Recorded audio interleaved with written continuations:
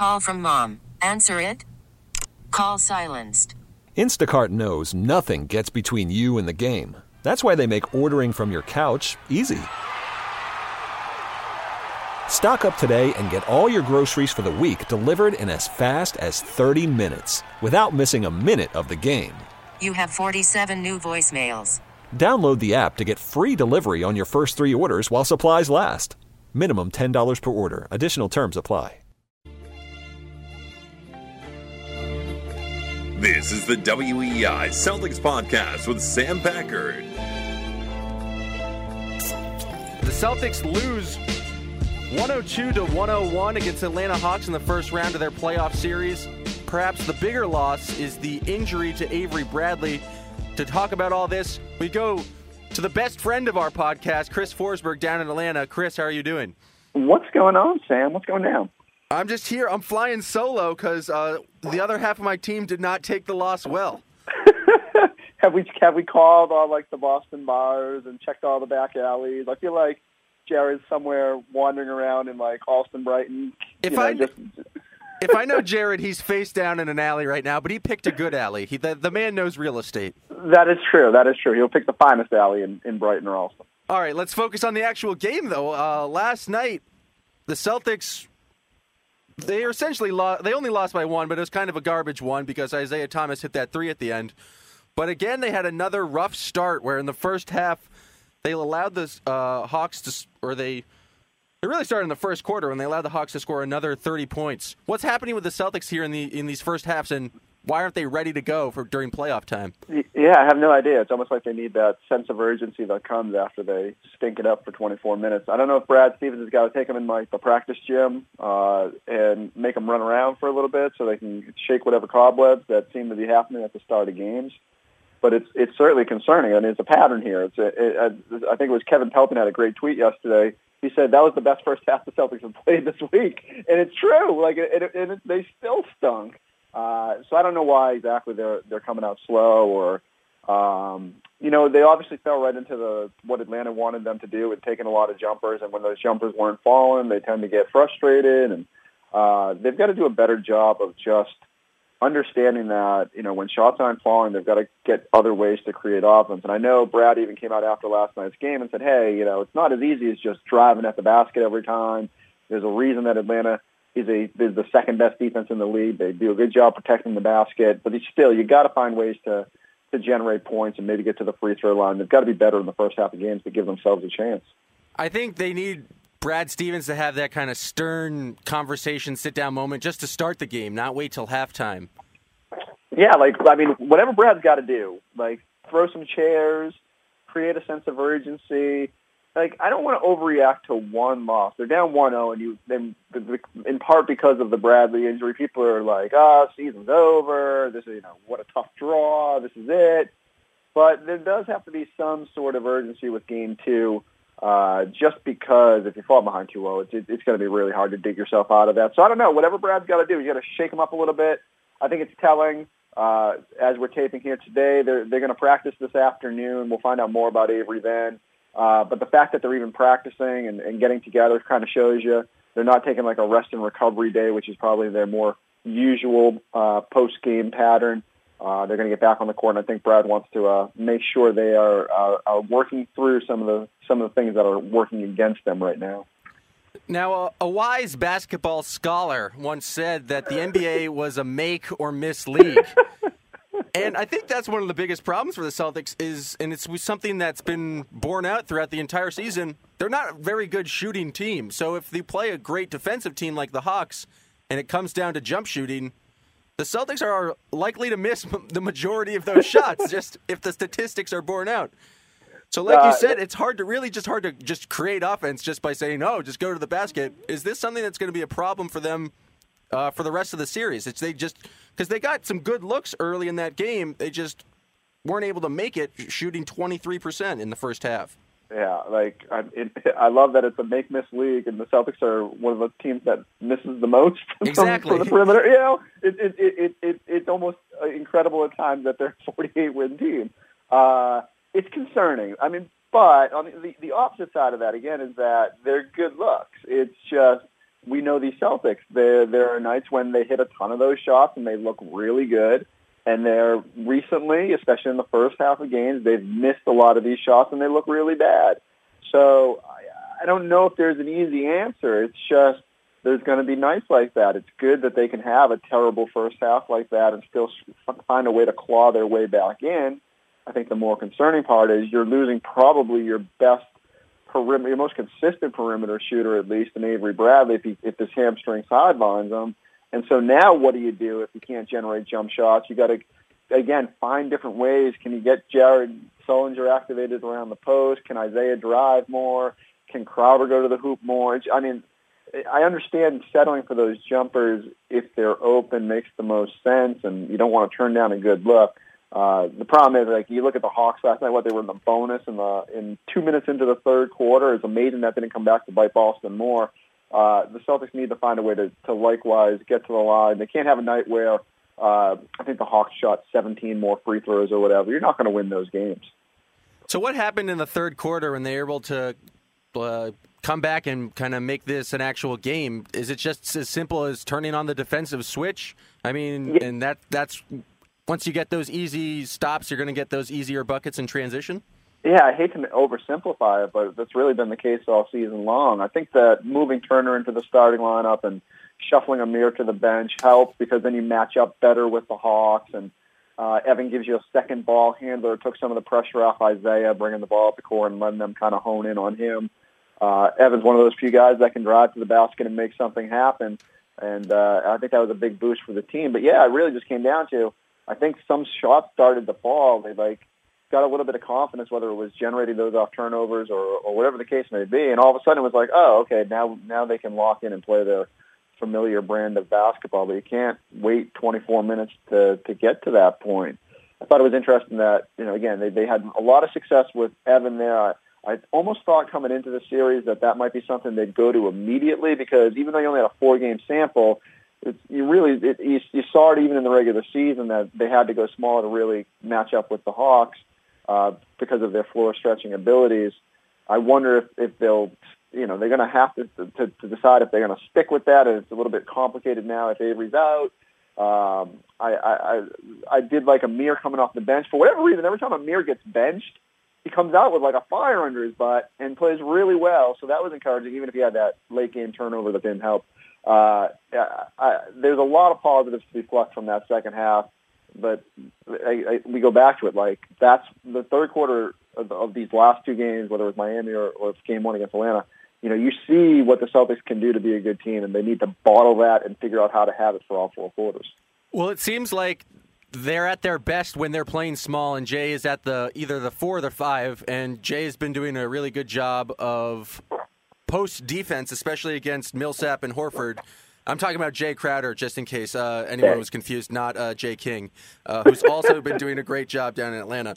But is that something they can do or that's sustainable for, 48 minutes is going small, especially assuming Avery Bradley, one of their better, smaller players, is going to be out? Can they play that kind of small ball lineup and just rely on kind of those swing players like Crowder and Jonas to carry them?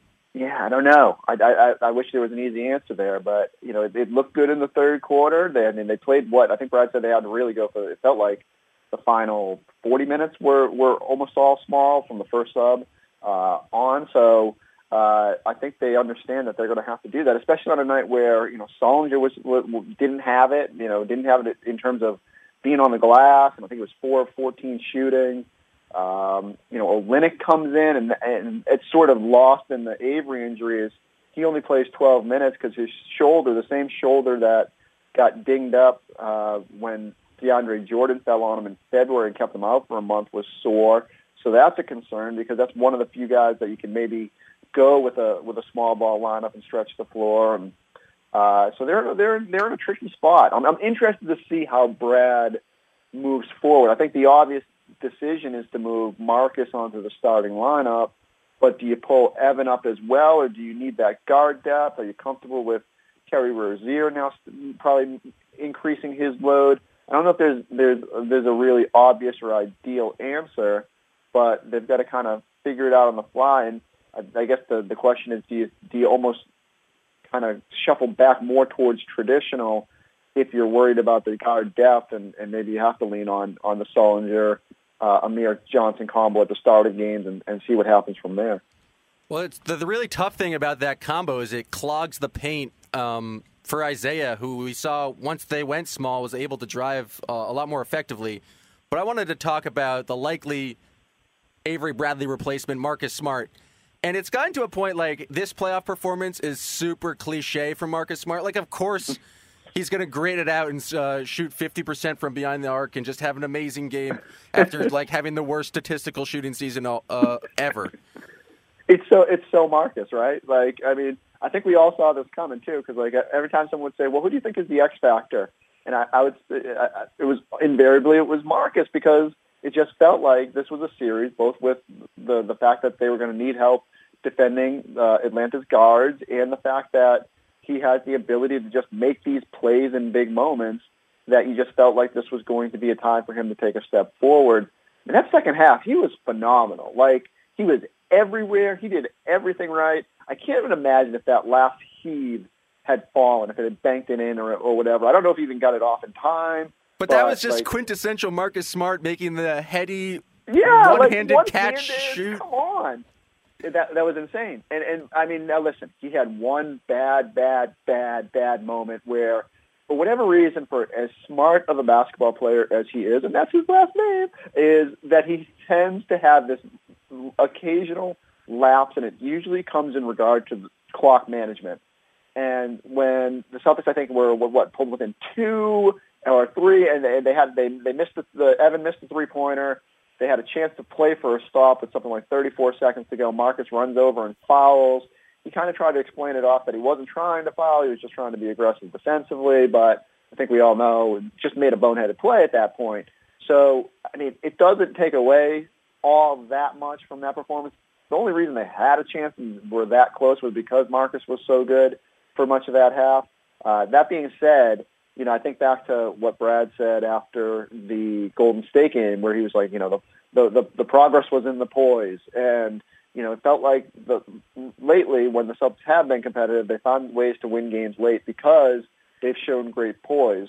Well, you know, after pulling ahead on Jay's corner 3-pointer, and some of it might be Avery goes down, but they just didn't sort of have that resolve, have that poise that we've seen at the end of games. They've just got to, they're not good enough to overcome mental lapses, and they need to make sure that they make all the right plays, or else they're left scrambling where Brad's calling a timeout every dead ball, trying to get them back into the game on the last second. I just think Marcus likes fouling a lot, or just likes being physical, and it just comes back to bite him in the ass. And this is one of those occasions. But again, like earlier in the game, drawing that flagrant on Mike Scott, it was a little bit of a Marcus flop. He did get an elbow, but he made sure everyone knew he got that elbow. So I think he just likes being a little bit physical. I wanted to focus on the Atlanta Hawks. Going into the series, going into Game 1, I thought Paul Millsap was the X factor, but the Celtics did a good job holding it to only 14 points. But then Bazemore comes out, I don't want to say comes out of nowhere, but he's not the player you expect to score 23 points. Horford scored 24 points, and Teague scores 23 points. So I guess my question is, what was the most impressive part about the Hawks game, and what do you think the Celtics need to do to stop the players not named Millsap moving forward? Yeah, like Teague's been really impressive. Like for a guy who was essentially on the block at February's deadline, or at least was speculated that other teams were interested. I mean, he's really hurt Boston with his ability to get in the paint and get past the basket. You know, they had some success moving Avery onto him later in the game, but had his way a bit earlier. I think, you know, Bazemore is going to get points because they're going to put Isaiah on him and kind of challenge him to shoot or do whatever. I think they're okay with that. I think that you just live with that because you can't really hide Isaiah anywhere else. I think the thing if I'm the Celtics, what I'm most concerned about is you had a night where you totally erased Korver, where Millsap didn't take over the game, which is rare when he plays the Celtics, and you still lost.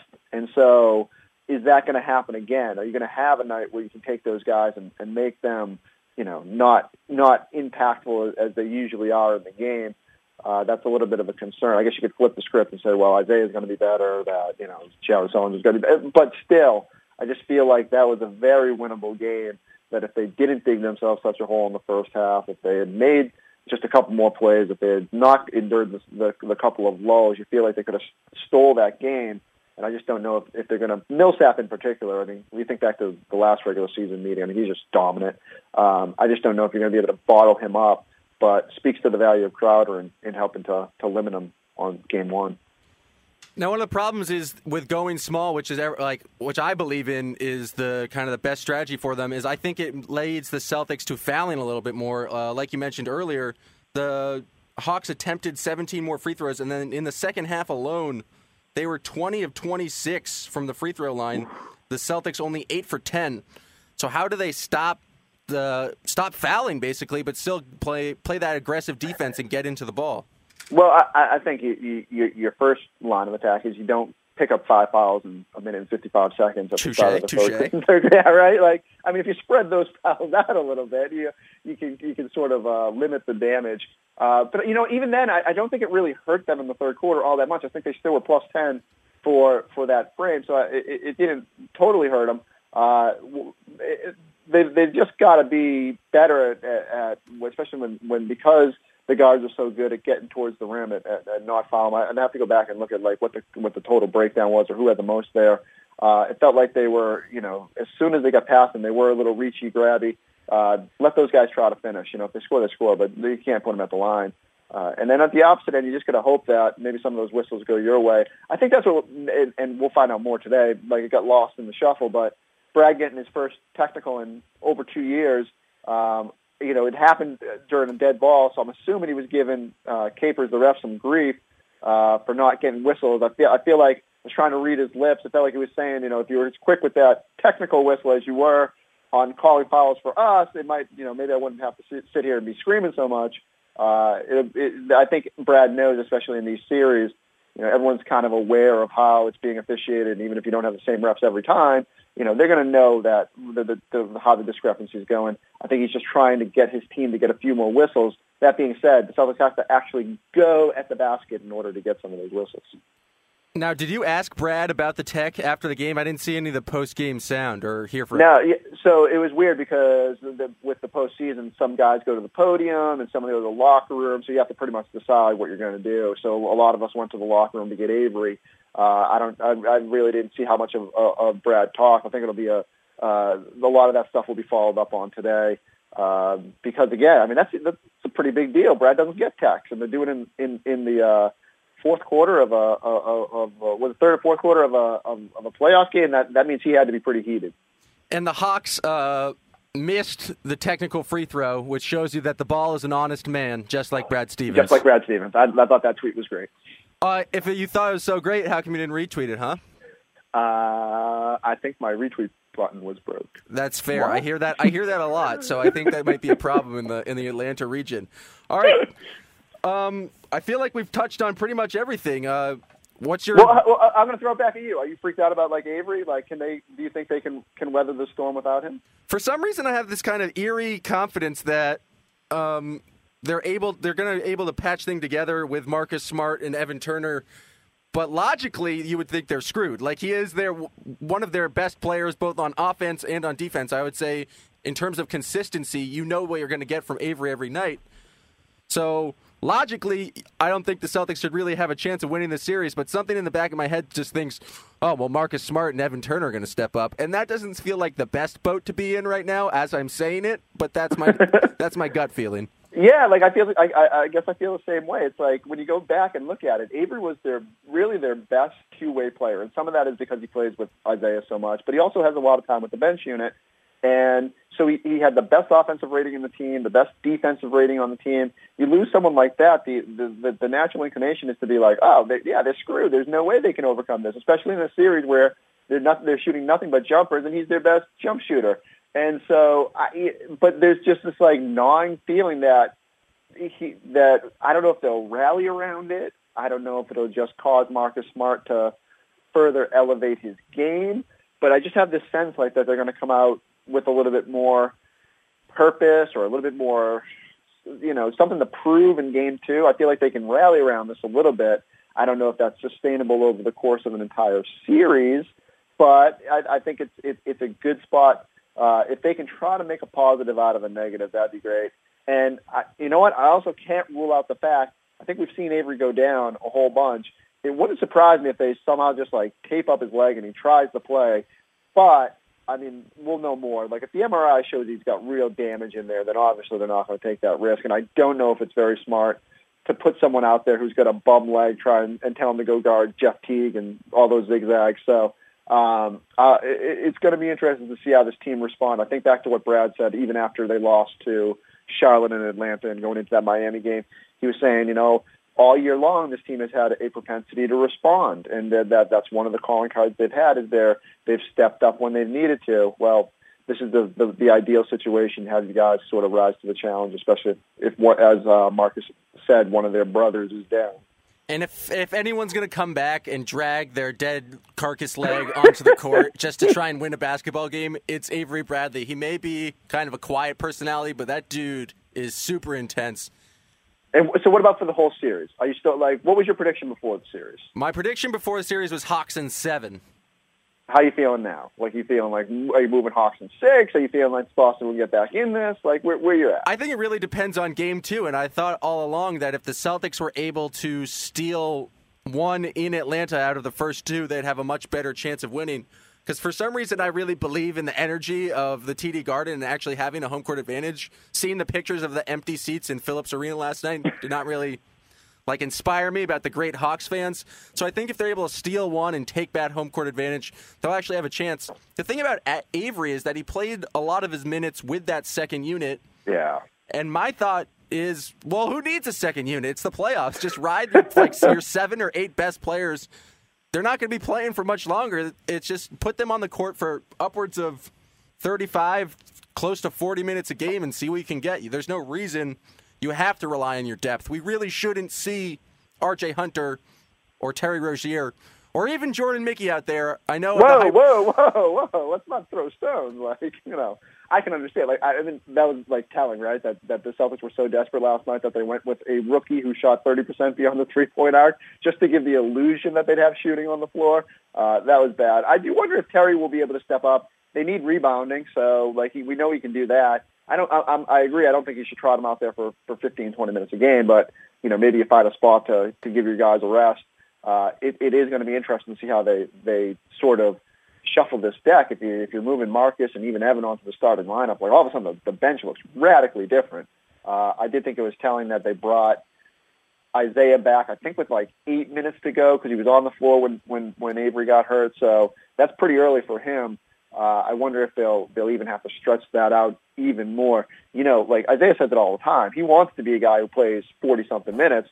I don't know if that's sustainable for him, especially the way he plays. But you might not have any other choice at this point. So why not go for it? But here's how I see the rest of the series playing out. They're going to win game. The Celtics will probably win game 2. They'll find a way to steal it. Everyone will, people in Boston will go nuts and be like, we're winning this series. And then they'll come back to the Garden and they'll split again. And it's just bound to go 7 games. And I don't know what will happen in Game 7. We'll see. But I just feel like that's going to be the kind of series it will be.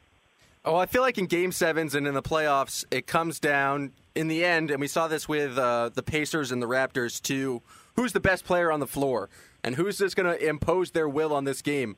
So I guess that's my final question for you is, in this series, who is the best player on the floor? Is it Isaiah Thomas or is it Paul Millsap? Well, clearly it's Jordan Mickey. And if you know what? I don't know yet. I mean, I think it's Millsap, if I'm being honest, because of just the way he's really dominated at times in the regular season. And I mean, talk about an under-the-radar guy. I'll even admit, from afar, for someone who doesn't watch the Hawks a whole lot, I sort of had this idea that, still Horford sort of being their guy and that they got great production from the guards and having Korver. And Millsap just flies so quietly under the radar. And then you watch this team and you watch what he does at both ends, and it's just amazing. I mean, he's just such a good player. Again, that's why it's almost frustrating that the Celtics were able to bottle him up a little bit on Game 1 and that they weren't able to really take advantage of it because based on his past history, regardless of what team he's been on, he's going to get going against Boston. He's going to hurt them. I do think that, like you said, at the end of the day, especially in Game 7, I think experience and I think talent wins out. And, especially if they don't have Avery, I think if we're being honest, the Hawks have more experience and they have probably more overall talent. I think that still tips in their favor at the moment. That said, the one thing I'm really curious about is the impact that Brad has on a 7-game series. And that, look, Budenholzer is a great coach. I don't know if you can cause that much of a difference from the bench, but you just have this faith that Brad, when he's walking in on one opponent, can maybe sort of give his team some sort of edge, some sort of advantage. I want to see how he sort of does this chess match and reacts. Last year we didn't get a really good look at it. I mean, Cleveland was just so good, it was hard to gauge just how much Brad was able to help his team in that scenario. I guess it's good that they were competitive for 4 games. I want to see if he's able to sort of at least give themselves a chance to compete in this series based on the moves he makes moving forward. I think it ultimately. Oh, that was not a sentence. I think it ultimately comes down to Brad's ability to get Isaiah Thomas open, and in Isaiah's ability to kind of go full Dwayne Wade, attack the basket, and attempt 20 free throws in a game. And so maybe Brad is working the refs early, trying to get calls on Isaiah in his favor. But if Isaiah, and I guess that's when we've seen him be the most successful and put up the highest point totals, is when he can draw those fouls and attack the basket. And I think the part of that is going to be Evan, right? Because like we saw last night, when they bring Evan on the floor, it gives you another ball handler, gets Isaiah off the ball, you can get him on the move, going at the basket. You can take either Sully or Amir out of there. It stretches the floor, gives them more of a lane. So I think there's reasons to be encouraged that they can get that going. That being said, it's still the second best defense in the league. It's still going to be tough for them to figure that out. But the more free throws they can get, listen, Isaiah should have a night where he has more free throws than Boston had overall yesterday, and that would help them. All right, Chris Forsberg from ESPN Boston, thank you for joining me from your undisclosed location in Atlanta.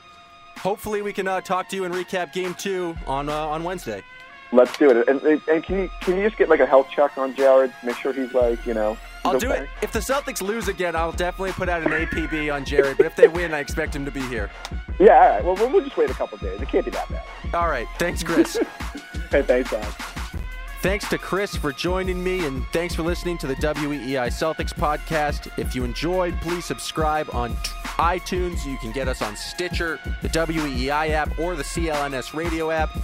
If you haven't gotten a chance, please listen to my podcast profile of Jay Crowder, the growth of Jay Crowder. You can also find that in all of those locations. If you want to hit me up on Twitter, I'm Sam Packard, at Sam Packard NBA. Thanks for listening. Make sure to tune in later in the week when we'll talk to Chris after the results of Game 2 on Tuesday night. Once again, Celtics drop Game 1, 102-101 to the Atlanta Hawks. This is the WEEI Celtics podcast.